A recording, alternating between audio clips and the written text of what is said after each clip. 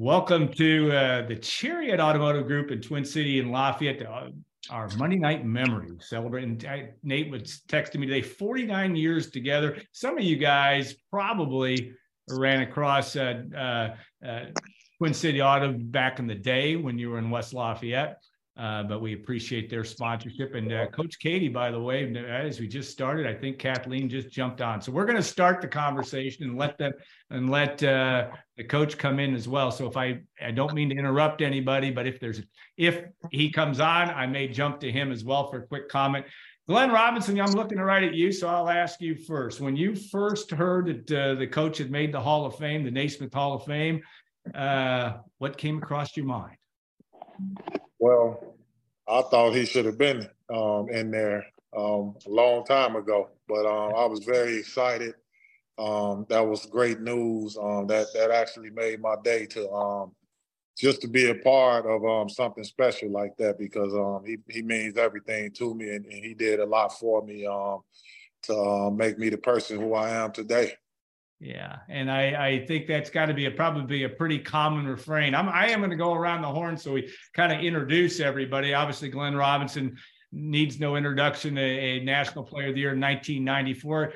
You didn't know that you'd have another one this year in Zach Edey. That was a pretty cool thing to have that replaced. But Brian Cardinal, I'm not seeing your audio, so you might want to make sure you flick that on, because I'm hearing, there you go. Though you can keep it on. Brian, I'm going to come to you, because one of the relationships, Coach Keady had a strong relationship with a lot of guys, and each one of you is a very personal one. But certainly that relationship that the two of you put together, I think that like any good relationship, it had its high points. Didn't have that many low points, but you probably he didn't have much gray hair at that time, but you might have put a little on it. But Brian, what was your reaction at that time in terms of that, hearing that he had made the Hall of Fame, and what was your initial reaction? Yeah, similar to Glenn, it was about time. Obviously, I'm thrilled, like everybody, every former player, every fan. We're all thrilled, excited, and grateful that he's going in, and it's obviously well deserved, and it's going to be a great experience for him, great experience for all of us following and just watching and being a part of it from a distance. Yeah, no question. Yeah, and I think that your closeness and over the years, I think everybody on this call could almost talk about the father figure part of that. I would ask Bruce Weber on the colleague perspective. I mean, obviously he's got a lot of those same qualities for you, having worked together even when you were just getting into coaching. But now that you've had a week or so, or a couple of weeks to kind of digest what this means from that Hall of Fame perspective, I mean, it's a credit to you and all the work that you did. Obviously, your 18 years at Purdue and years at Western Kentucky. But how did you put this into your thought process when he got into the Hall of Fame? Obviously I was thrilled for him. I didn't know it was going to happen. I had lobbied Matt Painter, Elliott Bloom. I know you did, Al, and a lot of the players, and it didn't make sense to me. And they always talk about 800 wins. They always talk about going to the Final Four. And it was always my one regret. Glenn, if you wouldn't have wrestled with somebody, maybe we would have got to the Final Four. That wasn't true. Oh, that wasn't. I don't know where that came from. That is such an urban legend. I heard that myself. Yeah. Well, that makes me feel good, because it was like 25 years later I find out that was why. So, yeah. But no, but it was the one thing that I was very fortunate, got to go to the Final Four, and Coach didn't get to go, and that was always one thing. That was the first thing I thought of when we won at Illinois and got to go, and that he didn't get to go, and I was so fortunate. But I'm just thrilled he got in it. It's all because of you guys, all the guys on the screen. No doubt. Just amazing, the group here, all the players through the years. Obviously, Coach has meant the world to me. He gave me a chance I learned so much about, not only basketball, but about life. And, it's really cool. And for me, it's the big scope of it. I was so happy because he did everything. He did high school basketball, Beloit, Kansas. He did Hutchinson Junior College. He did the assistant at Arkansas and did go to the Final Four with Eddie Sutton. Obviously, there's long tenure at Purdue, and then USA basketball. You don't know how many summers he volunteered and won gold medals, and assistant gold medal with the Olympics, and even messed with the NBA. So, for a little bit. So he did it all, and just really thrilled. And I hope, I know you guys are happy. That's why you're on here for him. And just, again, thank you guys for all that you did for Purdue basketball and for Coach.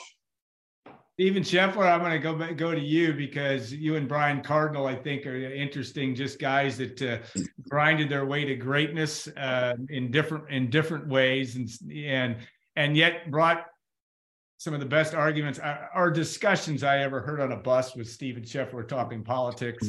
And probably Brian, I don't know if Brian was more talking philosophy. I wasn't on many buses at that point in time. But Steve, you put this into perspective from your, obviously making yourself an all Big Ten and Big Ten Player of the Year and all the work that went into that, playing with Troy Todd and Everett in 87, 88, and having a chance to nearly win a Big Ten your senior year, but to talk about that and that relationship and with Coach Keady over the years.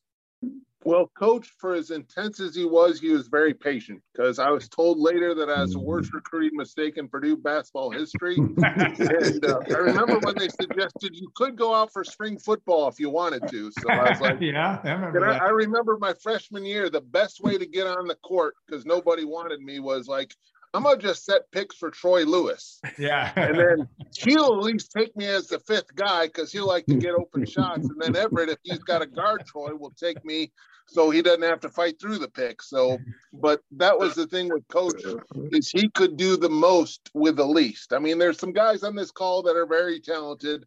I was not one of those. And that's one of the reasons why I wanted to play for Coach, because it's like, he took Jim Rowinski, a walk-on, and turned him into all Big Ten. And I'm like, well, if he can do that, there's hope for anybody.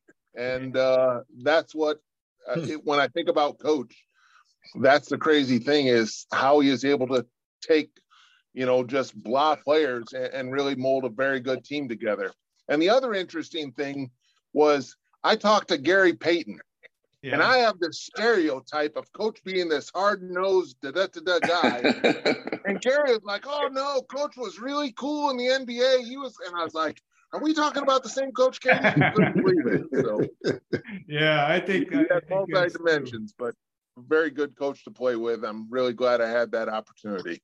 Yeah, I know that feeling is mutual on his end. Everette Stephens and Troy Lewis, I can't put you guys together. And of course, Mitchell's not here, so you can say whatever you want to say about Todd. But no, the fact we ain't got enough time, Alan. What's that? But the fact that you were the first big, and Bruce can relate to this because he was involved with it at the grassroots, the first big recruiting coup. I know Steve Reid was as big, it was before the transfer portal, and Steve Reid was as big as it got. But after Steve Reid, it was Troy Todd and Everett.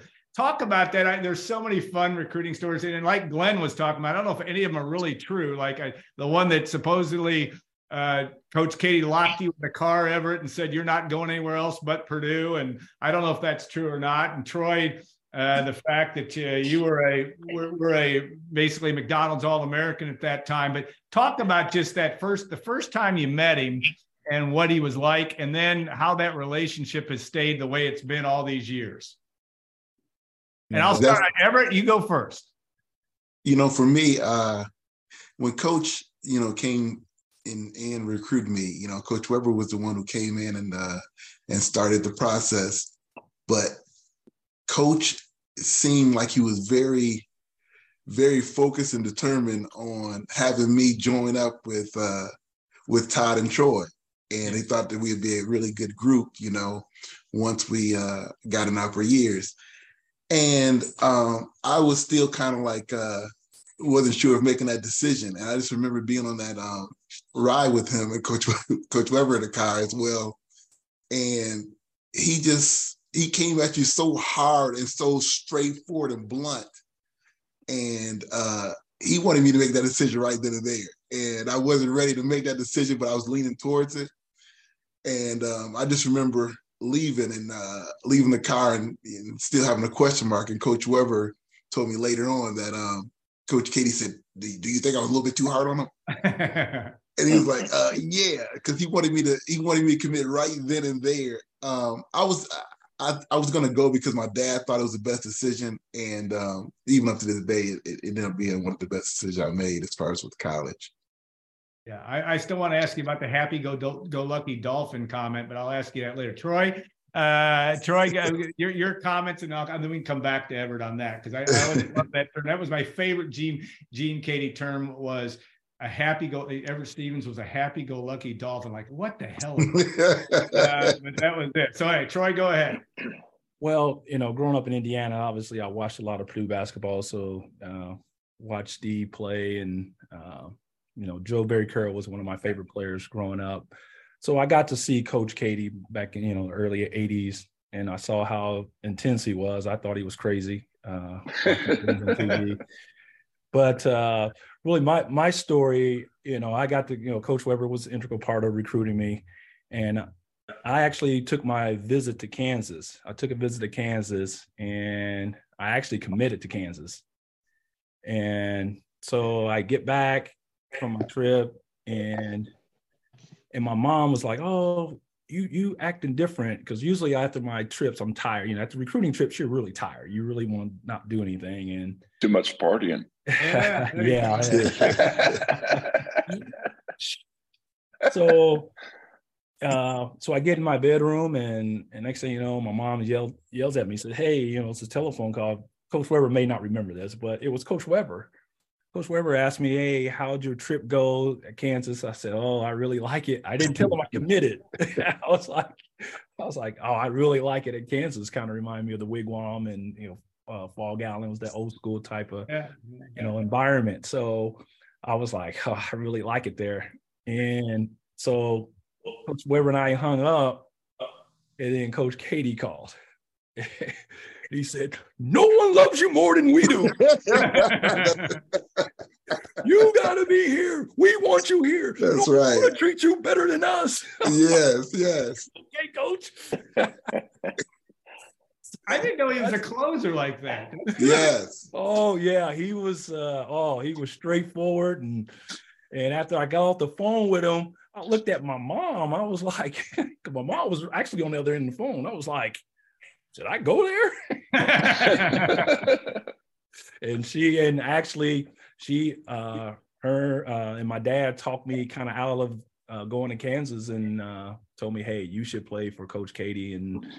And so it was like Everett, it was the best decision of my life. And like what Everett talked about, Coach Weber, I know he recruited so many people, so you might not remember these little stories, but when Todd and I committed, Coach Weber said, "We got to get Everett. We got to get Everett." So that was, that's what really started it for me. And it's funny because that's the same thing he said to me as well. I remember him saying, "No one's going to treat you better than Purdue and our staff." And I mean, he was just so determined. "You're going to get a great education. You're close to home." I mean, he was just throwing everything at me, just forcefully, and I just was like, man, this dude really wants me to come there. And he did. That's the fact. And I did. Yeah. My dad, he thought it was the best decision. And it was, at least for Purdue fans, certainly. Steve Reid. Hey, Alan. Yes, go ahead. Hey, Kathleen's on her iPhone, but I think she needs some guidance on how to get like the camera on and the audio on, if you can help her. I'm gonna ask her to unmute here, so I'll work on that. But I want to ask you, Greg, while I work on that a little bit, I'll start with you and then go to Steve. Obviously, the first 2 years, and when of course the year that Steve had left the transfer portal and he was ineligible and waiting to come from Kansas State. It was challenging, especially in year 2. That was my senior year as a manager. It might have been one of the more challenging teams that Coach Keady had. But you guys stuck together. And in '83, obviously, did some really good things and won so many games in the last second. 84, you guys win the Big Ten championship when people picked you ninth or 10th in the Big Ten. Talk about that perspective. And you and Greg have had such a long-term relationship again with Gene Keady over the years. He's had so much respect for the person that you are, but what that's meant to you over the years. It's been amazing. It was amazing 4 years when we were there. And like to start off, I mean, Ricky Hall and Russell Cross and myself were like his first class coming in. And John Lawson. John Lawson. From Western Kentucky. And it's so funny because Coach always tells the story. He says, if you guys didn't win your senior year, I would have been fired. He said, so I owe you guys my career because I would have been out of there. But, I think all the guys on here had the same sentiments that, he was tough in practice, but the minute you walked off the court, he was your best friend. And, he had an open door policy. You could always go in and talk to him. And, even through life now, I mean, he's always made himself available to us and been available to any of his players, former players. And, I probably still talk to him once or twice a month, just either he calling me or I call him. But, he's just been an amazing man and amazing part of my life. Yeah, and you've been a big part of his for sure. Steve, your dad, and I've said this before when you and I have talked, he had a very close relationship with your dad, Duncan, but also, and I think maybe they were cut out of the same cloth a little bit. I don't know. But you also just, you brought such a life to the backcourt and came in and gave Purdue exactly what it needed at the time, and along with Ricky Hall and all that, but a little bit of an attitude that was a good thing. But talk about those talking points or those learning things that stick with you from those first couple of years of playing for Coach. And then we'll have to ask you about how come you only hit 3 out of 6 free throws when Bob Knight threw the chair. We'll ask you that too, but talk about that. Yeah, a lot of, first of all, I want to congratulate Coach, long overdue, getting inducted into the Hall of Fame. I was glad he got, because when they said that he was being nominated for the Hall of Fame, I misread it. And I texted him and I said, congratulations for your induction. And he said, did I get in? And I said, oops, I jumped the gun a little bit. So fortunately that happened. But yeah, Coach, recruiting stories, he's the only coach I had. He was at Western Kentucky and recruited me to go to Western Kentucky. And I ended up going to Kansas State. And of course, that's his alma mater. Yeah. And he's the only coach that called me up, thanked me for the opportunity to have been able to recruit it, family, all those kind of things, wish me luck. Then when I call a year later and tell him, I want to transfer to Purdue, he said, well, let me think about it. And so for 2 days, I didn't know if I was going to be able to transfer or not. And he calls me up a couple of days later and had me on board. So yeah, he's just one of those guys. There's things you do every day in life, whether it's in business, whether it's dealing with your family, with your friends. There's principles that he instilled in you that, if you look at his career, those were consistent throughout his career, whether you were his first recruiting class or his last recruiting class. There were some things: get to class, be on time, be respectful, represent the university, yourself. All those things stayed consistent. What he did was he was able to adapt with change over time, right? I remember when I was there, we had 2 freshmen that decided getting their hair shaved would be a good idea, and they went bald before bald was cool. And he came in and absolutely blew up and said, if anybody pulls another stunt like that, you're going to be sent home on a bus. And then, later on, you got tattoos and you got all the other stuff. And he was, so he adapted with the time. But I got to tell a good story on Troy and Everette, and I did not hear. So I'm a senior. These guys come in as freshmen. Coach Keady brings me, Bullock, and Mark Atkinson into the office and said, you guys are the seniors. We got 3 kids in here that are really talented and I think are going to do a lot of good things with the program. So I apologize to you, but we're going to have preseason conditioning is going to be extra tough this year because those 3 need to learn how to work. And about the first week, we're getting done with training, with our preseason training, and we'd run around campus. I don't know, it was a 4-mile run or so. And Troy is sitting in his locker. I think he may have already gotten sick in the bathroom, but he's sitting in his locker, shaking his head, going, I should have gone to Kansas. I don't know why I'm here. I should have gone to Kansas. So And I know why he was able to recruit you and Everette Bow, Troy. You looked at this and there's no way I can't play in front of that guy. I mean, they got this little guy playing. I can get minutes from him pretty easily. You were a Big Ten champ. And Everette, you never blocked my shot, and it's one of my proudest accomplishments in all of practice. You never blocked my shot one time. Yeah. All right, I'll let you stick with that. I'm going to stick with that one. All right, Cuonzo, I'm getting to you, and obviously Brandon McKnight, because Brandon played at the end, and I know he got Brandon. You're going to have to be answering the question of how soft he got late in his years, which probably wasn't true. But Cuonzo, and now I see the coach there. Everybody see him on the screen, Coach, but I don't think he's got his audio on. But you can wave to him. But he's smiling. I don't know if hey, coach, no matter what happens, we'll get this video to you. But Cuonzo, he was obviously no individual. He was more proud than you in terms of not only what you were as a player, what you went through, but also what you did professionally. But talk about that road from East St. Louis to West Lafayette. He didn't lock you in his car? I don't remember what the recruiting story was on you, but maybe Glenn had something to do with it. I don't know. But how'd you get to West Lafayette? Right. Well, the story was, as people know, it was probably a lock to go to Illinois just because of, in East St. Louis, Alfonso Ellis, he was supposed to go to Illinois. So the transition would have been a smooth one. And then when they got in that trouble with the Deion Thomas, that situation, I opened my recruitment up, and it pretty much came down to Purdue and Connecticut. And I went to visit Connecticut with Jim Calhoun and obviously Coach Keady. And the reason being, my circle, and I say circle team of people, which is small, my mom, my best friend's dad, they felt like I needed a father figure, a man, and somebody that can hold me accountable. Not that I kicked up a lot of dust in high school, but I think the transition from East St. Louis and the things that I needed to be successful in life, it came down to Coach Calhoun. And the night before I made my decision, I don't remember every word my mom said, but I do remember vividly. She said, Gene Keady seems like a nice man. And that was my mom's way of saying that's the place for you to go. And I was in tears the night before. I just wasn't sure because Illinois was talked about for so much as a kid coming up. And I made the decision to go to Purdue. And, between Coach Weber, Coach Keady, and Frank Kendrick, those guys were diligent in their pursuit of trying to get me to come to Purdue because my high school coach, and I love him, and I say this all in a positive way, he wasn't the toughest one to get to. So in order to get to me at the high school, almost like you had to knock doors down, you had to find me at the Wendy's hanging out with my buddies. But my high school coach, he didn't meet with a lot of people, so it worked out.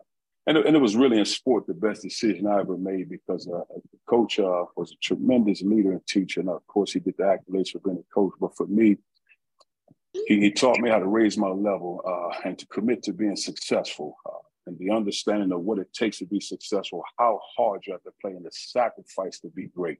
And it was every day. And then he understood the ability of critiquing and criticism. Coach never broke spirits, in my opinion. I thought he was a phenomenal guy in the way he approached it because he was a teacher by trade. So so when people say old school, for me, I'm not sure what that means because it can't mean age because Coach adjusted to the times and Coach, old school guys, everybody thought that you son of a bitch, and just beat you down. Coach had never beat me down. I never felt that around our guys. I thought he did a tremendous job of communicating to us. And I thought what he did best was he taught us how to have enough courage to raise our expectations. You got to believe in more than where you currently sit. You got to believe more. And that's why we won so many Big Ten championships. And Coach was a phenomenal coach, but we had good players. I think a lot of times Purdue didn't get the credit outside of Glenn Robinson, certain guys, Troy, those guys, like those are the guys. We had a lot of good players. I think Coach staff didn't get the credit for beating the bushes, finding the diamonds in the rough, and doing their homework to figure out what was best for Coach Keady. Everybody else had these stars, but those guys didn't work at a level. They didn't have the chemistry, the camaraderie, the commitment as a team to be successful. Coach Staff did a phenomenal job of picking the right guys to create a great program. And obviously, we had phenomenal runs, and it was just successful to be a part of it. And the other thing I think Coach did was great, and it showed me, not that I ever doubted him, but it showed me the type of man he was. When he had Glenn and I, we were roommates, and Glenn, I love him, Glenn like a brother to me, but he had us as roommates, and we wanted to move off campus after our freshman year, and Coach didn't allow us to move off campus. He had us stay on campus another year. Neither one of us talked about, man, we need to transfer. Why Coach treating us like this? It was just we got mad at coach and we just took it out on each other in practice, took it out on guys in practice. We made ourselves better players, but we weren't happy about it. But as you get older, you respect the fact that the man had enough in him to say, no, this is what you're going to do. And we never had family members calling coach, why they got to stay in an apartment for another year? We had other guys that were sophomores that moved off campus. So it was a lot of respect that did, and I'll go a step further. I know I'm winded here, but his staff was phenomenal. Like for example, Coach Weber, you'd be down there hooping on the court. Coach Weber, yeah, down there. Zoe, did you take out that chemistry exam? Did you fill out your financial aid papers? Like, oh, so it was a team that made it go, and I think that's what made it successful. Yes. Well said. Well said. Brandon, I know it didn't get easier. You were there the last 4 years and had some success. You got the NCAA tournament. In the last 2 years were challenging, but what was that like? You know, even in again that type of relationship you had with him, but also in that very magical time that was difficult in some ways. Saying goodbye to the coach in 2005, but very memorable game against Minnesota.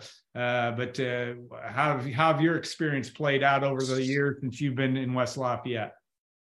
Well, I mean, similar to like what everybody said on this call, Coach Keady was a father figure to me.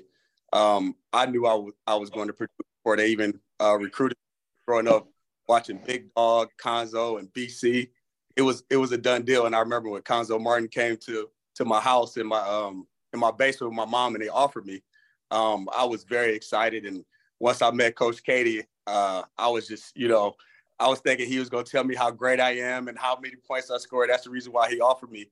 And then he said, you know why I offered you, babe? I said, no, coach, I'm just waiting for him to tell me, I'm just fast as lightning.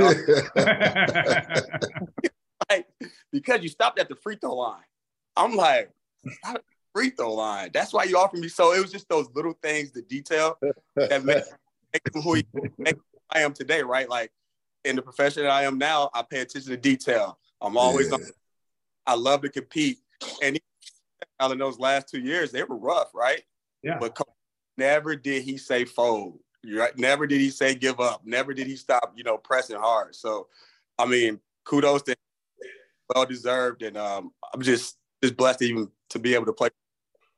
Yeah, well, and playing hard was a common thread for everybody on this call, and that was certainly something that he instilled. Nate Barrett, your grandfather, had a close relationship to him, and even as a young man, you had the opportunity to be around him and see him growing up, and obviously have stayed in touch with Coach Keady over the years. But this Hall of Fame is a big deal would be a big deal for your grandpa as well. He'd absolutely love it. And it's cool, Alan, to see all my childhood and teenage heroes assembled. It is for me too. What a thrill. I think first guys have coached with his Chrysler New Yorker. Yeah. And later moved on to these LHSs. And as I started to get learning the car business, my first job, my grandfather, very much like Coach Keady would say, my grandfather said, you got to learn from the bottom up. So I would be doing things like maybe helping clean Coach Keady's demo when he turned it back in and get that cigar smoke out of it. Yeah. So with things like that. But, my earliest memories of him are he'd sign a basketball and it would always say something like, keep working hard. Yep. And that was always the inscription. And then I have to say now at age 43 and watching all you guys and, you're the bedrock of Purdue basketball. But when I see him come in a room at a golf outing, it's still the same thrill as when I met him for the first time. Yeah, well said. I think the funniest thing to say to him, and he laughs, is Gene, you are a rock star. You are you come into Mack Arena and you got everybody's looking for you, and you put him on the video thing. And I don't know if he knows how to. I don't know if any of us would know how to deal with that, but he is absolutely an 86, almost 87-year-old rock star for sure. Glenn Robinson, I'll come back to you just in terms of you come in with all the accolades and known as a hard worker, but how did he push you? I mean, from that standpoint, what buttons did he push? Or Bruce or Frank or guys in the coaching staff that helped do that, but what kind of things did he do to make you better, you think? Well, the biggest thing, I didn't want him to get on my case too hard. So that was a good enough incentive to just go out there and play as hard as I can and just do the best that I can.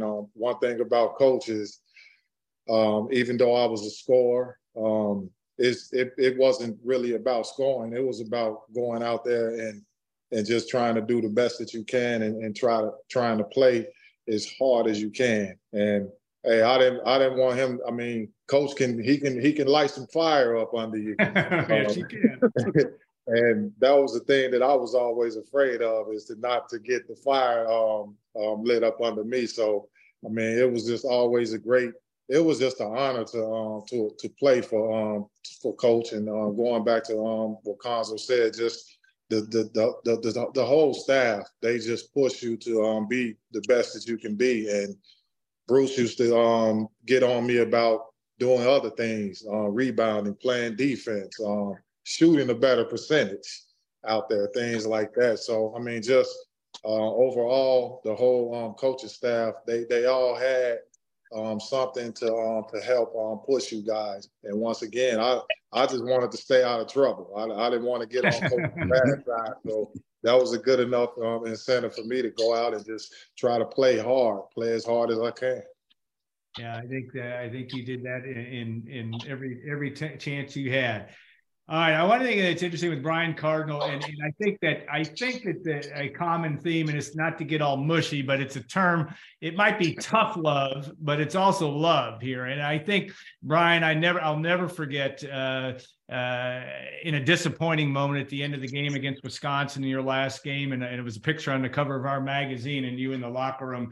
But that moment of yes, it was disappointment that you didn't get to the Final Four. I understand it, but the fact that you openly showed that even though you might have driven him crazy from time to time, you openly love this guy. But talk about that. I mean, I think it's a very unique situation and something that still, I think, happens today, but it doesn't happen a lot. But it happened when I think with everybody in this room, there was that measure of that true admiration, love, whatever term you want to use. But Brian, I did put that into perspective.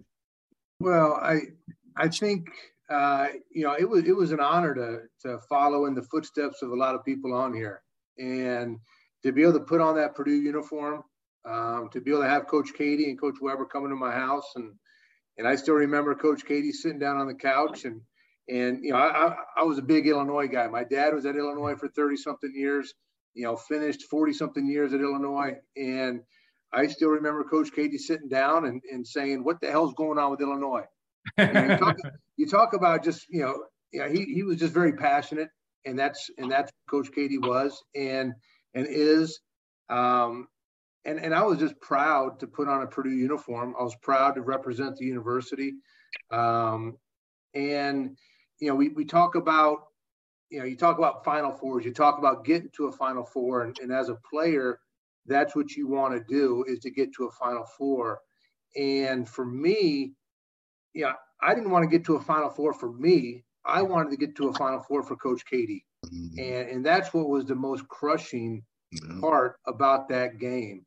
Wasn't for me. It didn't matter to me. I wanted to get there for him, because I think we would all agree is that's what validates your career as a head coach. Right or wrong, that's what people look at.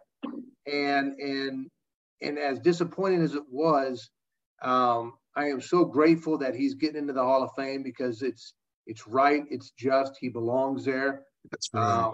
And I'm grateful to be a small part of his basketball history, and that Wisconsin game still crushes me to this day. And you go back and like everybody on here, you can go back and you remember certain plays and certain moments, and I wish there was a few things that I could have done differently in that game to help Coach Keady get there. Yeah, there were also some pretty good ones. Did you ever lose a game to Illinois, by the way? No. Oh, okay. I was going to let you say that. It was 9-0. I brought that up quite a bit to my dad, 1-0, 2-0, 4-0. Finally at 5-0, he was just like, "Stop. I don't want to talk about it." I know Bruce has got some mixed emotions about that, but he was on the bench for at least those first 2 years when you were there. Steven Scheffler, your situation too. You got yourself to a point as a player where you were an all Big Ten level player after kind of working your way. Didn't get to play a lot as a freshman. But that tough love part of Gene Keady, talk about that, and also just the fact that maybe how that's resonated with the rest of your life in terms of how you've been able to move your life forward. I didn't necessarily appreciate the love when I was at Purdue as much as I do after Purdue. Yeah. I just remember the tough part. I remember, I don't know if Troy and Everett remember this, but my introduction was we're at Wichita State and the game went into overtime. and the timeout consisted of, gentlemen, if we don't win this game tonight, take practice when we get home. And me and Lucas sat at the end of the bench and we screamed our lungs out because it was like, Coach just terrified me. I mean, you talk about haircuts. I had a couple of guys down the hall give me a haircut one time as a freshman. And I wasn't trying to go bald or have a bad haircut, but I think Troy and the way you guys laughed about it, you probably even remember that. And I went into coach and he let the team go. And then he was like, Scheffler, you represent the University of Purdue and your haircut looks like blank. And if you ever do that again, you can forget dressing for the next home game. So I was like, yes, sir. But I guess the best part of love that I had from coach, and I'm not saying he's a bad guy. I was petrified going like, oh, fear's a God, motivator. He's going to kill me. He's going to kill me. Was I went to the wrong area. I was in the locker room my freshman year when the team was having a meeting in the other room just right down the hall. And the penalty was you got to do Mackey Arena 100 times. And I remember Doug Lee walked in and it's like, where were you? And I was like, I was right here. We always said afterwards. He's like, you messed up. And coach let me off and he didn't make me do the 100 times up and down Mackey. And I felt guilty about that for the longest time. But that was very kind, but well, no, hey, Steve, the other coaches. Yes. No, I was going to say those steps are still there. You can still finish them up. Yeah, I'm too old and too fat now, so I thought about that before, but I thought, oh no, But I remember going to other teams and other players wouldn't touch the lines when they're doing the down and backs, and I would be like just tripping out because it's like, man, we'd have to touch the half court line just during warm-ups. I mean, I was afraid to miss a layup during warm-ups. I'm like, what are you guys thinking? Now, Bruce, so definitely, it was like you want to do really good. Yeah. Or I just remember being in practice. I don't know if you guys remember this, but it was like, if the offensive team gets another rebound, you're all running. If the defensive team gets another rebound, you're all running. And if the brother-in-law hacks, you're all running. It's like, I think we're running, guys. Bruce, and he taught you how to make a lot of other things a lot easier for the rest of your life. Yes, amen to that. And I think it's true. Bruce, I'm going to ask you something. This is a little bit out of left field, but both you and Cuonzo have obviously coached the highest level well into the 21st century. How would, and Gene obviously coached well into the 21st century too, but in today's world, how would the coach, not how would he do, but how would he adjust to the world of NIL and transfer portal and all of that? We talked about how I think Steve Reid said that he was always great at adjusting to things, but he would have probably gone with an opinion, I would guess, on how the college basketball world has evolved over the last bit of time.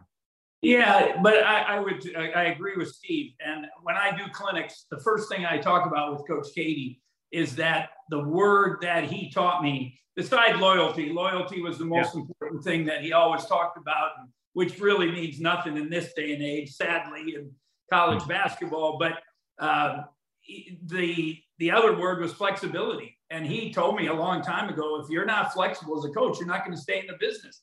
And that's why he stayed in it. And he was, Steve mentioned it, he was able to adjust with haircuts or whatever it might be, styles of play. You know, when Glenn came, this has nothing to do with you, Zoe, but, you know, Glenn was pretty good. We went, he sent me to Coach Pitino and with the Celtics and said, we got to press. We got to, you know, use Glenn's talent. And I went for a week and watched practice, and we came back and we pressed, and he had really not pressed in a long time, I think, since Hutch. So I think he would have adjusted. Obviously, you know, whether you talk to Matt Painter or Tom Izzo or whoever you talk to right now, it's, you know, it's not an easy thing with NIL or portal, and it's nothing with the, you know, kids getting money, because it's great that, you know, I think we all agree they should have got something a long time ago. But, you know, I think the big thing, and Coach, you guys all talk about it, he just wanted you to earn it. If you earn it, he was happy with it.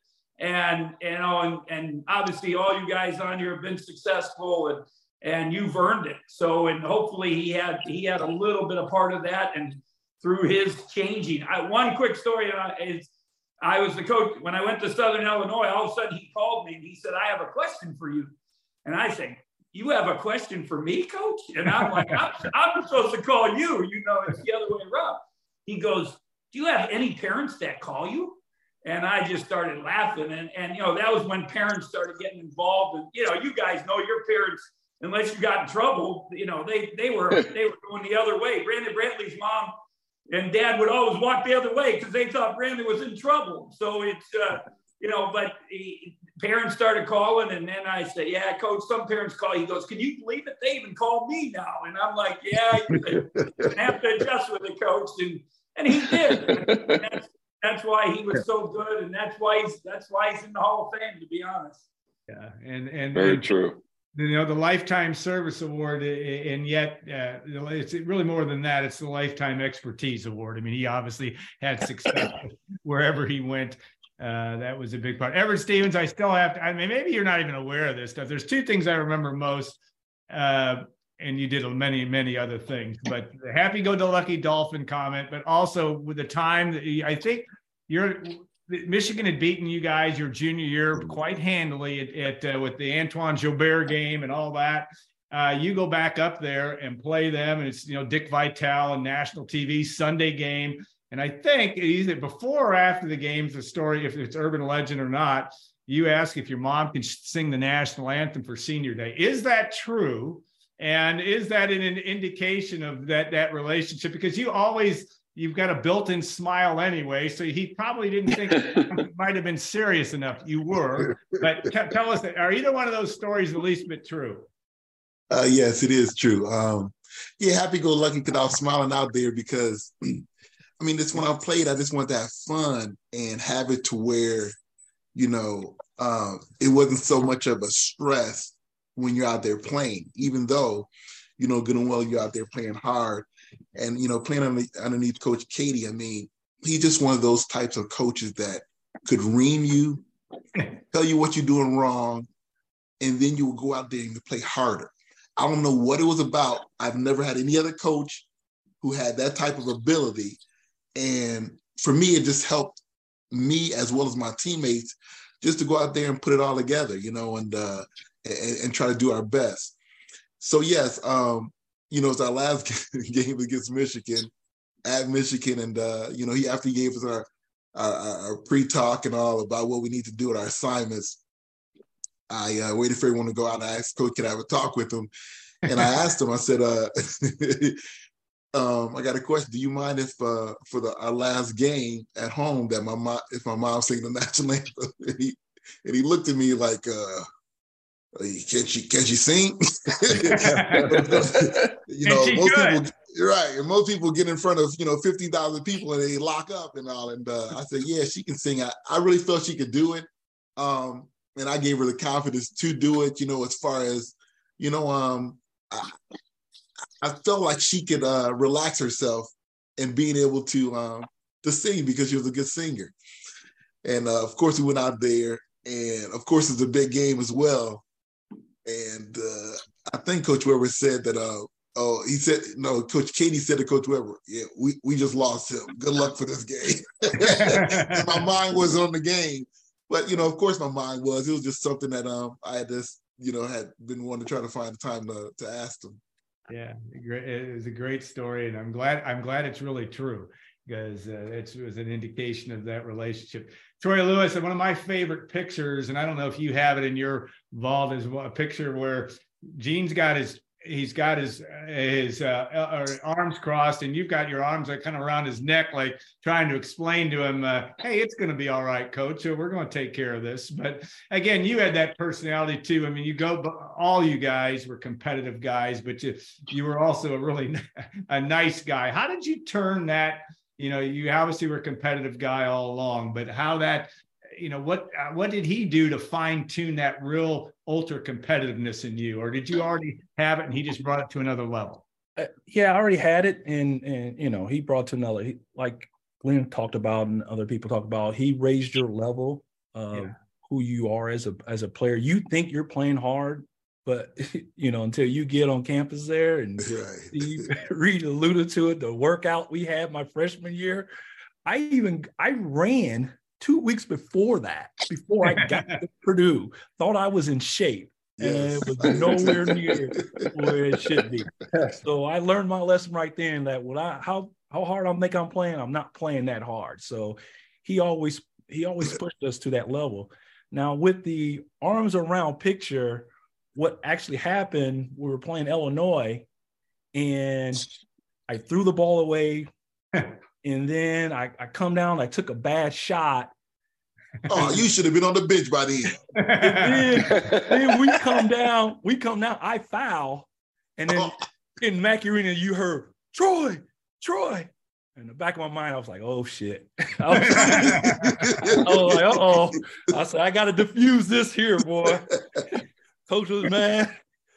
And what was funny about it is when I put my arms around him, he said, son, are you gambling? He made me laugh. He's the one who diffused the whole situation. So it relaxed me more than the other way around. So that's great. That's the type of coach he is. And also, I got to tell the story what type of person coach is. I mean, I'm out of school. This is in the 90s. And I get a call from my mom, and she said, hey, Coach Keady's coming down, and he's going to help me with my ceremonial Martin Luther King statue. And I'm like, what? And I was just so taken back by that he's not all about who you are as a basketball player. It's about who you are as a person and your family. He took care of your family as well. And I'm always indebted to that, because to this day, my mom, I mean, she's passed away now, but she always talked about how he came down and helped her out to commemorate the statue of Martin Luther King in my hometown. So that's what kind of guy he is. That is the depth of him. That's awesome. Yeah, Steve Reid. I think, obviously you had the opportunity to play, and I do want to ask you about the 6 free throws. And I know you've told this story 100 times. It's a great story, but I also want to talk about the fact that you had to broadcast games when he was on the sideline. What that was like for you. And Gene was always good. He died with Larry and the great Larry Clisby. They had that great relationship, and he wanted everything positive. That was Gene. But talk about, first I want to ask you about the free throws. Now, do you have dreams of that? Do you? I know it's 30 years later, almost. Excuse me, almost 40 years later, I should say. God, that's crazy. But talk about that experience and what he said to you when you came off off the court, and then also just that relationship too, of being the announcer and working with him in that relationship. Yeah, so the chair throwing thing. First of all, I blame Troy Lewis, because he probably should have shot the free throws to start with. I mean, I don't know why I shot him, but I'd have been scared to death, bro. That was a wild crowd. It was wild. Yes, it was. I've never shot 6 free throws in a row in the game, right? So I didn't mentally know really how to process that. And unfortunately, I swished the first 2. So you're in rhythm. I'm thinking, okay, we're going to make 6 points. We get the ball. We can crank this thing up to dozen 14-point lead, right? We can really get this game opened up early, and then we can start taking the air. So I'm thinking all these things, and I forget to go through. So I missed the third one. And then I missed the fourth one, and I turn around and he's going, you know, I think he was motioning for me to get off the line. And I did one of those, I'll take care of this, coach, you know, would put my hand up, like, don't take me out of the game. I missed the fifth one. So I've missed 3 in a row, and everybody knows the 3 things you don't do on the road. You don't shoot an air ball. You don't miss a dunk. I never had to worry about that. And you don't miss technical fouls. You know, it just gets the crowd riled up. So now they've got 3 in a row. It just keeps getting louder and louder. And I don't know how I made the last one. So I made the last one, 3 for 6. We don't score on the possession. So only got 3 points out of a potential 8-point. Everybody knows with Coach Keady, he usually only deals with the last play before a timeout. So if you make a mistake and you can get 2 or 3 possessions in between that mistake and the next timeout, you're usually pretty safe. So we had played a couple more minutes, and I think maybe I even made a shot or something, or made an assist. I'm thinking, all right, I should be in the clear.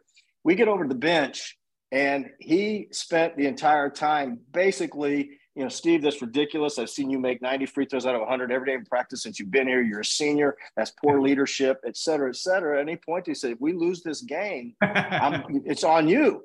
And Troy and Everett was on the bench, but Troy and Todd were playing. We got out of the huddle. I said, guys, I think I'm serious. We lose, I may have to ride back with my wife, you know, because I don't think I'll be able to get on the bus. And fortunately, we won. So, I was able to do that. But, then I got a chance to do the radio, and that was probably just a great experience, because everybody I think on this call can attest that when you're in the moment, you're playing, you're wearing the Purdue uniform, you're so tied up in tomorrow's practice, the next game preparation, you don't really stop and enjoy the moment that you're in, really, right? Because you're just kind of going through everything's a step in a process. Getting a chance to do the radio, I could sit back and, kind of watch and say, man, this is a pretty cool experience these guys are going through. They'll realize it when they get older, but right now, they're going through the motions kind of like we all did while you're playing. So that was a great experience. Now, the only bad part was Clisby's a smart guy. And so when I get on board, I'm new, I don't know anything. He goes, hey, I think you're going to have to do the post-game interviews. So I'd have to go into the locker room, and do post-game interviews with Coach. And that was fine when you won, but man, there was nothing worse than walking from that radio booth up the tunnel and we had to go in the old, you guys remember the old coach's locker room that was across the hallway from our old locker room, right? That's where I had to do the interviews. And half the time he was coming out of the shower. And so I never quite knew, how to handle that. And was never, after losses, it was just asking 2 questions, let him go, and that'll be enough. Don't belabor the point. But it was a tremendous experience. Got a chance to see him from a different perspective, right, than being a player and being close like that. It was fun. I got a chance to see Cuonzo. Probably one of the best basketball games I ever called was when Cuonzo and his group went up to Michigan State and beat a really good team up there at Michigan State. That was a great moment. Then we went out to Hawaii. In fact, I think when I first started, we went to Hawaii right to begin with, and Cuonzo had a duo with Fred Hoiberg, and so just a tremendous amount of experience. But it was fun because you could see Coach Keady still. Everybody knew if the bus left at 6, you better be there at 10 till 6, right? And so those were what I'm talking about.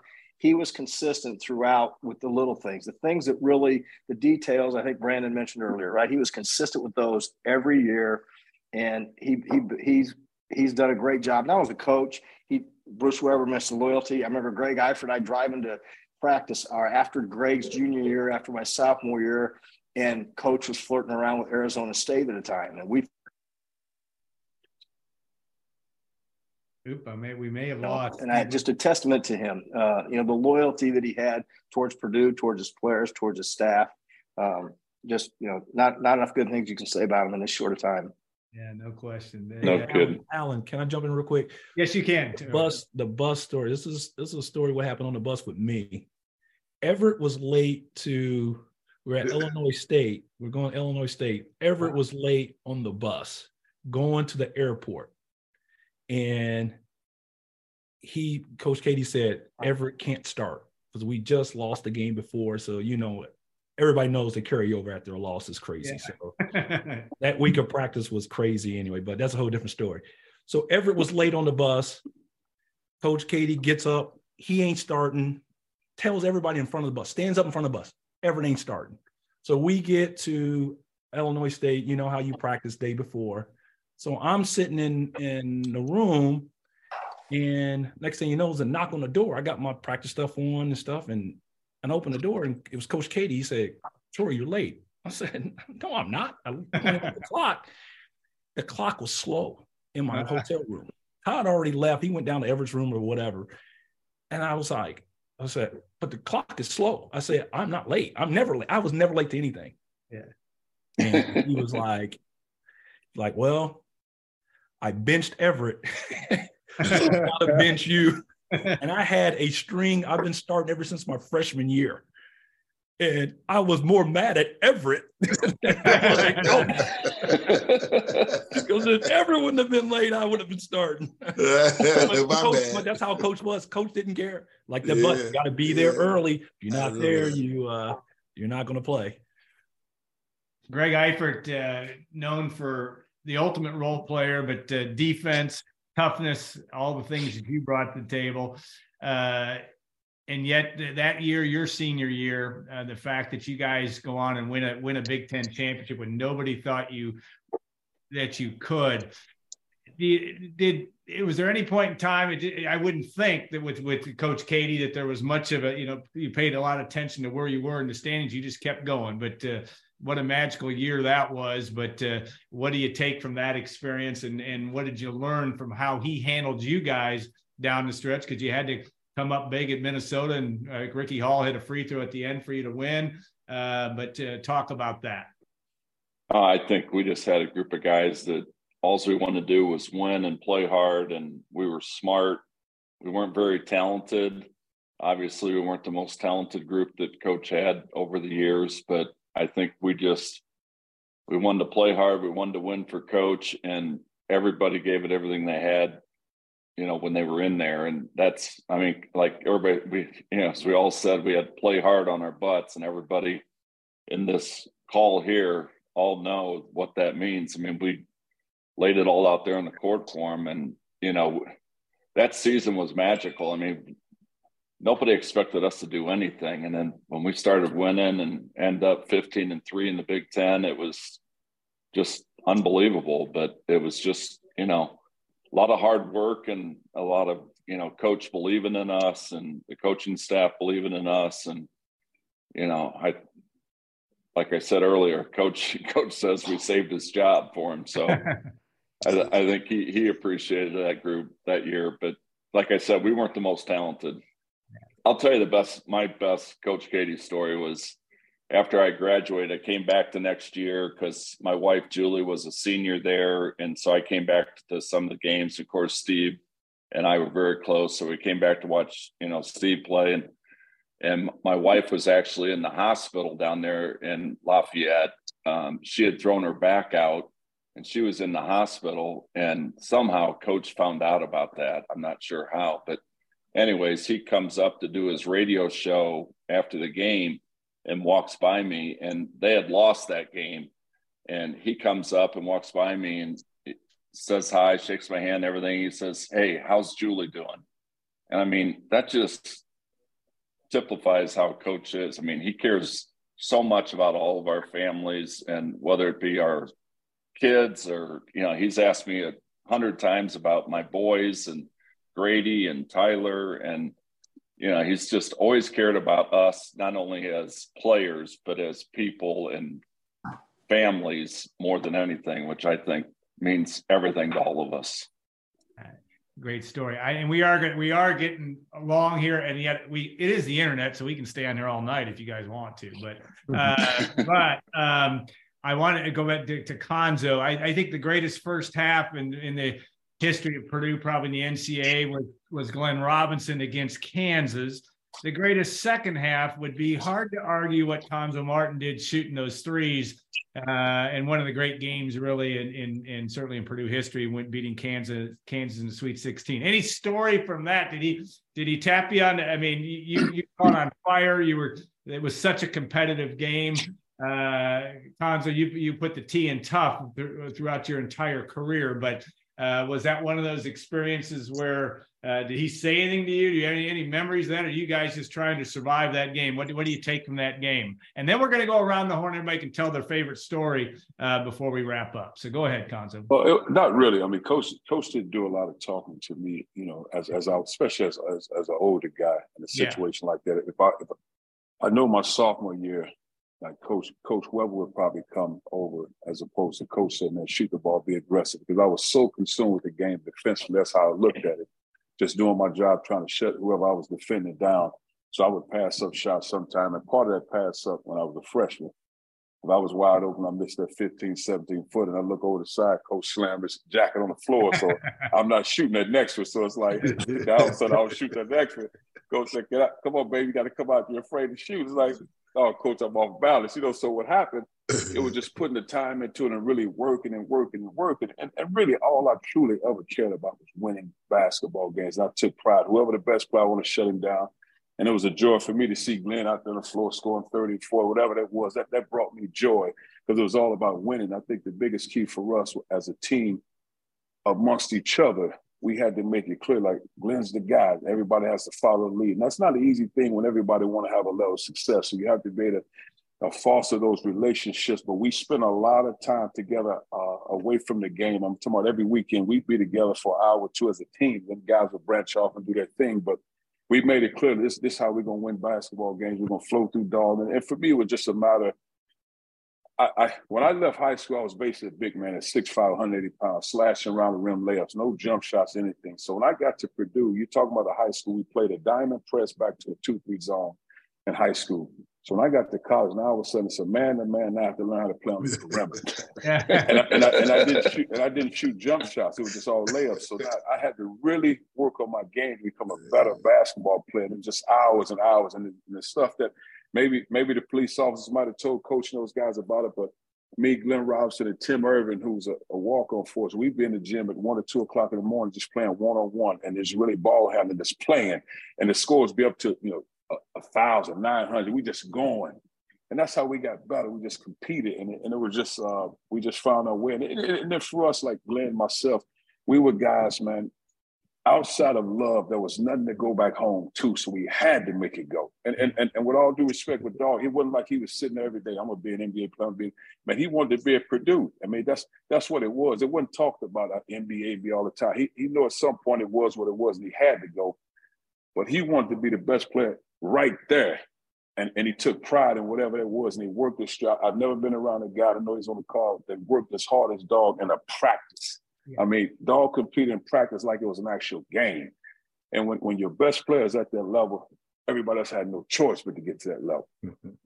Made a big difference from that standpoint. Brandon, you were a part of his last NCAA tournament win, obviously beating LSU and then giving Texas all it could handle, as I recall, in your sophomore year. That experience of again, having some success in your first part of for a couple of your years, and it's a couple of years where it wasn't as successful. Any change in his demeanor down the stretch with how he coached in his last couple of years? And obviously you had to spend a year or two with Matt Painter being the coach in waiting, but talk about that experience a little bit. Yeah, he did not change at all. It was tough. And also too, Zoe was the same way, right? Zoe and Eddie, I still had to pick up full court no matter what our record was, no matter how many points we scored, still pick up full court. And, as he was saying, you got to be full of piss and vinegar, babe. Yeah, I love that term. What is that? Again, I want to know what that is. But one time I came into practice, I wasn't full of piss and vinegar myself. And he looked at me and said, Brandon, what did you do last night? I'm like, do anything. Like I knew we had practice more. I didn't do anything. Well, do something next time. Shit, that was all time. So he never changed. You still had to come bring it every single day. Well, God love all. Then maybe you should have checked your whole card. Yeah, there you go. We used to write down, because I was in the SID office for a while. We would write down, I should have put it in a book, some of the greatest Gene Keady-isms of all time. My favorite one, a guy in our office, Bruce remembers. I mean, a lot of you guys may have remembered a guy named Bob Goldering, who had a very wicked sense of humor. But it's hard to look into somebody's head to see how big their heart is. That was one of my all-time favorites. Like, wait, does that make any sense? No, it probably doesn't. but it worked from that standpoint. All right, open forum for those of you that want to stay on for a little bit longer. I appreciate it so much. This is gold for. I think a lot of people are going to really enjoy watching this. But this is now your time. I'm going to let you just go individually because I don't want to put you on the spot. But your favorite Gene Keady stories, positive. Even if it's more of a sentimental view, whatever you want to bring forward, the floor is yours. Okay, I'll start with this one. We were ranked pretty high. I don't know how high we was ranked, 1 or 2 or something in the country. Number 2, you got to number 2. And we were playing at Louisville, and we doing our practice before the night before the game, and our second string was hitting everything. We going halfway through the motions and stuff, the first team, and the Coach Keady just got so ticked off, felt like we weren't playing hard enough and focused, thought we were just too conceited and too, reading our clippings and all he would say. And so he got so mad at us because the second team was just destroying us. And he looked at us, man, and told us, he screamed at us, "Get the heck out of my face and go down to the other end.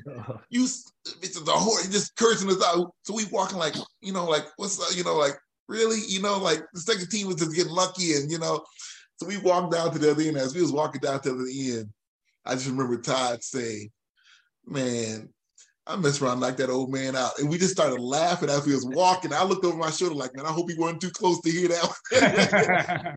But it was one of those things where Coach always wanted that hard play. And of course, we weren't conceited. We were at a good point of knowing who we were and what we were capable of doing. And it showed because the next game we went out there, and the next day we went out there and we just destroyed Louisville. So it was just one of those things where, man, you gotta come with it with Coach every night. Yeah, Alan, there's a ton of them. Yeah, I understand. Go ahead, my friend. There's a ton of them, and I might steal Greg's, but this is when I knew Coach was intense. I had redshirted my first year, so I didn't travel with the team on the road and didn't really know what the road routine was like. And we go out and play Boston University. I think Rick Pitino was the coach there, if I'm not mistaken. Right. And we're going for the pregame walk around. We thought was a walk around. So everybody knows you go there. You don't go with tape. You really don't even have practice uniforms on. You probably got sweats. You really weren't prepared to do anything but walk through, maybe do a few shooting drills, free throws, etc. And all of a sudden, Coach Keady got ticked off about something, and we're running full speed. I mean, this is a full out practice. We're going live, and Greg looks over at Coach Weber, goes, "Coach, we ain't taped." And Coach just kind of rolls his eyes like, "Well, what am I going to do about it?" we went through a 45-minute just wide open practice. And the other one, and Troy and Everett probably remember this. I was there for 4 years. I only practiced after a game twice, and both of them were with Everett and Todd and Troy and that group. One of them was coming back from Illinois when we got 86-43. Yeah. And we get back and we're taped we're back. First of all, we stop at the Beef House. You got to fill the noise. We're getting ready, Coach Keady jumps up and says, "Stay on the bus." We're looking forward to a steak, and managers bring on cold cheeseburgers and chips and Diet Pepsi. And I mean, that's it. We're not getting steak that night, guys. We just got our tail whooped. And somebody, I think it was Jeff Arnold, but I don't know for sure. One of you freshmen asked for ketchup, and he got up and just exploded. He goes, "Troy, wasn't that you? That was you, Troy." Was it Troy? Somebody asked for ketchup. And we're all going, uh-oh, he just blew up. So now we've got, from the Beef House to Mackey's another hour and 15, 20 minutes. It's dead silent. He goes, "Tape on the floor, 30 minutes. Now, it's 4 o'clock in the morning. So we're on the floor at 4:30 in the morning. We go till 6:30. And if you remember back then, he always had weightlifting at noon on Sundays. He said, and be back at noon on Sunday for weightlifting. So that was one. The other one, we get beat at home by Michigan. And we no more get in the locker room. We don't take our uniforms off. He says, back out on the floor. We're practicing. People haven't left the arena yet, and we're back out on the floor practice again, after the Michigan loss. And I know why. He knew he had 3 really talented guys, and he knew he had an opportunity to, kind of take Purdue to the next level. Because Greg and my group, I think our whole thing was we didn't put up anything about national titles. Heck, we knew we were just lucky to be there playing for Purdue. And our big thing was try to win a Big Ten title, get some credibility to the program. Coach Keady's, built from that point, and obviously he did. But Troy and Everett and Todd, man, you guys put me through a lot, and you didn't even know it. He was just he was teaching you guys a lot of lessons that I had to be a part of. So, yeah. Floor's open. Brian Cardinal, anybody out there? You got I'll share 2 stories real quick. I still remember, Steve mentioned redshirting. I still remember my first year I redshirted, and I went into Coach Keady's office several times, and it was a deer in headlights. I was a mental disaster. We had 6 seniors. I was just trying to survive, and I went to his office a couple of different times and said, "Hey, Coach, I think I need a red shirt." And he would brush it off, and he'd tell me to get the hell out of his office and just relax and take a breath. And finally it got to a point, I think we were at Central Michigan or something like that. And I had this epiphany that I needed to go and have this heart-to-heart with Coach Keady. And I went down, knocked on his door in his hotel room, and he opens up the door. And I've shared this story before. And he opens up the door, and he's there in a t-shirt, and he's got his whitey tighties on, and he's crunching on a cigar. And he's like, "Come on in." And I'm like, "No, hell no, I don't want to come in." And so I go in, and the door shuts, and I kind of cringe, and I'm like, "Hey, Coach." And he's like, "What do you want, babe?" And I said, "Hey, I really think I need a red shirt." And he's like, "Okay." And I ran out of that room as fast as I could. So I see Coach Keady now, and I struggle. I try to get that vision of him in whitey tighties out of my mind, but it's tough. So that's my one memory, and my other one, and I'll leave you with this is Coach Keady, my senior year, he in practice he'd call fouls periodically, and I don't think I ever fouled in my entire career. I don't think I ever fouled. And so he would call fouls periodically, and sure enough, I'd say, "Coach, I don't think I fouled." And and of course, he'd say, "Okay, everybody on the line." And so all of a sudden now the whole team is running because I got to talk, because I'm talking. I'm talking. He thinks I'm talking back, and I'm like, "Oh my God, everybody's mad at me." And so we run down and back, a couple different times, and then we get back into practice, and of course I foul again, and he's like, "Foul," calls foul. Black has the ball again, and I'm like, "Coach, I don't think I fouled." He's like, "Okay, put 5 minutes on the clock," and I'm like, "Oh man, we got the whole team running." Oh, and he goes, "Okay, Cardinal, get on the line."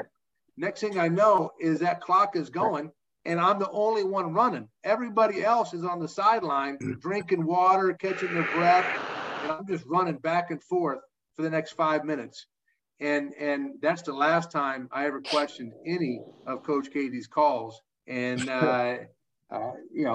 but he's a tough-nosed guy, and I'm grateful that he was in my life. I'm grateful that he was in all of our lives. And it's a magical time for Purdue, for Coach Keady, and I think for all of us, because he's, we get a chance, the whole country gets a chance to celebrate Coach Keady for everything that he's done for all of us and the game of basketball. We are working on the coach to see if we can get him to unmute. And Coach, I think we may be trying, but I'm not sure. That's what I think we're hearing in the background. But Coach, you there? Coach Keady, you hearing me? I think he can't get it unmuted. But you. Yeah, there you are. Oh, Coach. Oh no, you guys can just do some This is the imitation. only time we can yell at him and he can't come back. Here's coach. That's right. That's right. Yeah, I think that may be it. All right, other stories, guys. Anybody else? I got a couple of our senior year. It's kind of what sort of like Cardinal story, but our senior year we were ranked number 2 in the country, and we just beat Iowa at Iowa. You know, I had B.J. Armstrong and Roy Marble and all those guys. We had a rule that if we gave up 10 offensive rebounds or more, we had to run. So Iowa's a tough offensive rebounding team. I mean, they always crash the board. So, but we beat them at Iowa. So me, Todd, and Everett, we're like, man, we need to go tell coach, we don't need to be running, man. We got a good team here. We got to save our legs for the tournament, you know. So the day of practice, so we go up to coach's office and we go like, coach, you know, he had the open door policy like Greg said. And so we get up there, we say, coach, you know, we're doing a good job. We're winning games. We had, you know, 2 in the country. We think this run is not helping us. You know, that's not going to stop us, you know. And he was like, yeah, you guys really think that? We said, yeah, we think we can still, you know, do the things we need to do. And he said, all right. So, okay, you don't have to run then. We're not going to run. So we walk out, we go like, okay, cool. We're like, all right. So, you know, we had a chalk talk, right? We sat down in the chairs and on the board. And he was like, this is what we do in the practice. He said, I had our captains come up and said that we're not going to run for these offensive rebounds against Iowa. So we're not going to run these guys. All right. So we're not running. But anytime anybody getting offensive rebounds in practice, we're running on those. We were like, coach, we'll just run. He said, oh, I figured you'll see it my way. Yeah. And my first like really opening eye experience, my freshman year, Steve might remember this. We were playing Indiana at our place. My first Indiana Purdue game. I was from Indiana, so it's a big deal. And Indiana gets on a run, and I'm in the game. I'm kind of just like, you know, as a freshman, you kind of like, okay, I'm just trying to get with the flow, just stay with the flow, don't make mistakes, you know. So I'm out there, and we're Indiana just on this run, and coach calls timeout, and we're sitting down. You know, you had the chairs out on the court, and Matt Gaddis was about to drink water. Coach smacked it out of his hand before he even drank. Like Steve said, he always remembered the last play. Matt turned it over. He traveled. And I had a cup in my hand. I went like this. I dropped that cup down real quick. I'm like, I ain't doing nothing. So that's how hard those coach was. But he taught us what it was to be hard, and we ended up winning that game. After that, we went on an 8-0 run, came out of timeout. We went on an 8-0 run and beat Indiana that game. So it got my attention. Hell yeah. Anybody else along the line? I have one. This is Joe. I got one. When I was on coach staff as an assistant, and we had just won a big game at Minnesota on the road. And so we were on the bus headed from the arena to the airport. And coach looked up, he pointed at a sign, and he said, "Hey, Zoe, they want to buy your house." And I looked at the sign. It was one of those signs, "We buy ugly houses."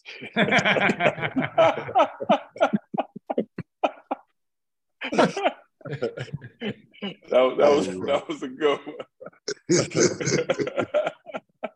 Yeah, in my limited experience, I can't imagine more off the wall comments like that, where he would come up with something like, again, going back to my happy-go-lucky dolphin comment, like where does that come from? But it's in that mind somewhere. So, anybody else, guys? I've got one that talks about Coach Keady's character. Yeah, it had some teammates that the coaches gave them 2, 3, 4 chances, and eventually they got kicked off the team. And I remember talking to one of the players, and he was like, even, during the year then, coach wanted him to get in class and get his degree. He ended up going to another school, was totally out of the program. And he was still worried about him getting a degree at another college or getting his college transfers done so he could get the credits or whatever. And it's like, wow, that's a guy that got kicked off the team and coach is still looking out for him. That impressed me. Speaks volumes. One of the comments I remember, maybe you guys can help me out. What does this mean? 3-peckered goat? 3-peckered Billy goat. Yeah. See, Coach Weber know all those. Oh yeah. Greg, they have a thing called Google. You can do, or Urban Dictionary. It's all there for you, my friend. So I got my favorite one. That was, we come in at halftime. We had like, I don't know, 11 turnovers. So, you just can't do that. And he says, you guys are throwing the ball around like Harvey Rabbit's playing with you. Yeah, Harvey the Rabbit. I didn't know who Harvey the Rabbit was. I got done with the game. I called my dad. I said, Dad, who in the world is Harvey the Rabbit? I guess it's a character in a Jimmy Stewart movie. It was an invisible rabbit that the guy thought so okay, that makes sense. We're throwing around to some invisible rabbit that can't catch the ball. But yeah, you guys are throwing the ball around like we're playing with Harvey the Rabbit. I'm like, I don't know what he's talking about. His other thing that he used to always say, I didn't understand it. He used to always talk about when someone makes a mistake or do something they're not supposed to, he would like scream, "You need to check your whole car." Yeah. I mean, that was a big thing. I remember my freshman and sophomore year, and I remember Herb Robinson after one of our practices, because Herb was messing up in practice. And Herb came in there and he said, "Damn it, I wish he would tell me what my whole card is so I can check it." We just all started busting out laughing, man. Like, yeah, that would be helpful. He was a card player, though. That's where it came from. Other one, anybody else? Am I still on? You still on? Yeah. You bet. I just wanted to thank all you guys, for Coach. I know all the groups, from Steve and Greg, the first group that no one thought could win, and winning the championship, to Troy and Todd, Everett, that group, obviously Glenn and Zoe, just the different eras, Brian and Brad. Why don't you have Brad on here? That's a question I have. So. Yeah, I didn't track him down. He'd have brought he'd have brought a beard to it. That's for sure. Right. And then even Brandon's group, just, you guys left a legacy, and I know Coach appreciates it. And, it was a thrill for me to be part of it. And I'm so happy for Coach to be, going in the Hall of Fame, well-deserved. And, it's special for all you, special for Purdue. And I know, and for him and his family. So the last thing Matt Painter always asked me all the time, he got mad at Matt, and he told him, he said, go home and play a joke on yourself. And Matt came up to me and said, how do I go play a joke on myself? That's a great one. When does he get inducted? But just appreciate it. Thanks, Al, for getting us all on. And it's great to see everybody. Real friend. Any last words? I haven't seen you forever, man. It's great to see you, man. All right, I've got everybody's contact information, I think, pretty much on the line. So if you need anything, feel free to shoot me a text. But thank you all so much. Is there actually a ceremony? Yes. There is going to be, I think, in what is it? It's at the Mohegan Sun. Is the August? Is it August 11th and 12th? And I don't. Yeah. Yeah, August 11th and 12th. It's at the Mohegan Sun Friday night, and then in Springfield, Mass. On Saturday at the Naismith Hall of Fame, at the Hall of Fame building. They'll have the ceremony there on that Saturday. Yeah.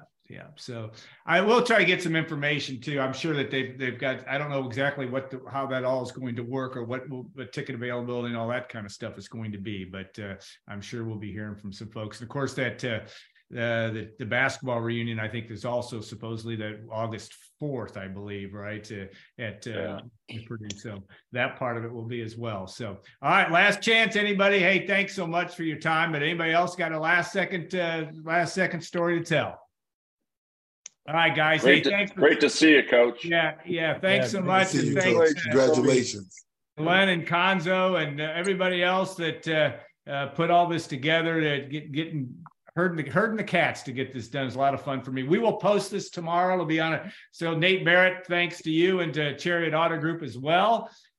We appreciate that. And for Nate and I, yeah, it was just fun for us to sit back and listen to what the heck was going on here. So that part was great. So enjoy the rest of your evening, guys. And we will air this tomorrow, and I'll send you guys links you can share it any way you like. So thanks so much. Have a great night. All right. Have a great night, all. Thank you. Nice seeing you guys.